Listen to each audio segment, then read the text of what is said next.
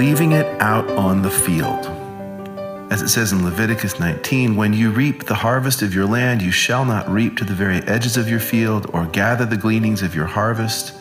You shall not strip your vineyard bare or gather the fallen grapes of your vineyard.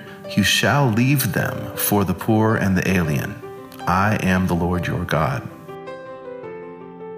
When we gather the good of what God has given us, our knowledge, our wisdom, our skills as a teacher, a doctor, a musician, a lawyer, a counselor, our returns on investments, our time, we're not to keep it all for ourselves, not to use it all to generate more wealth.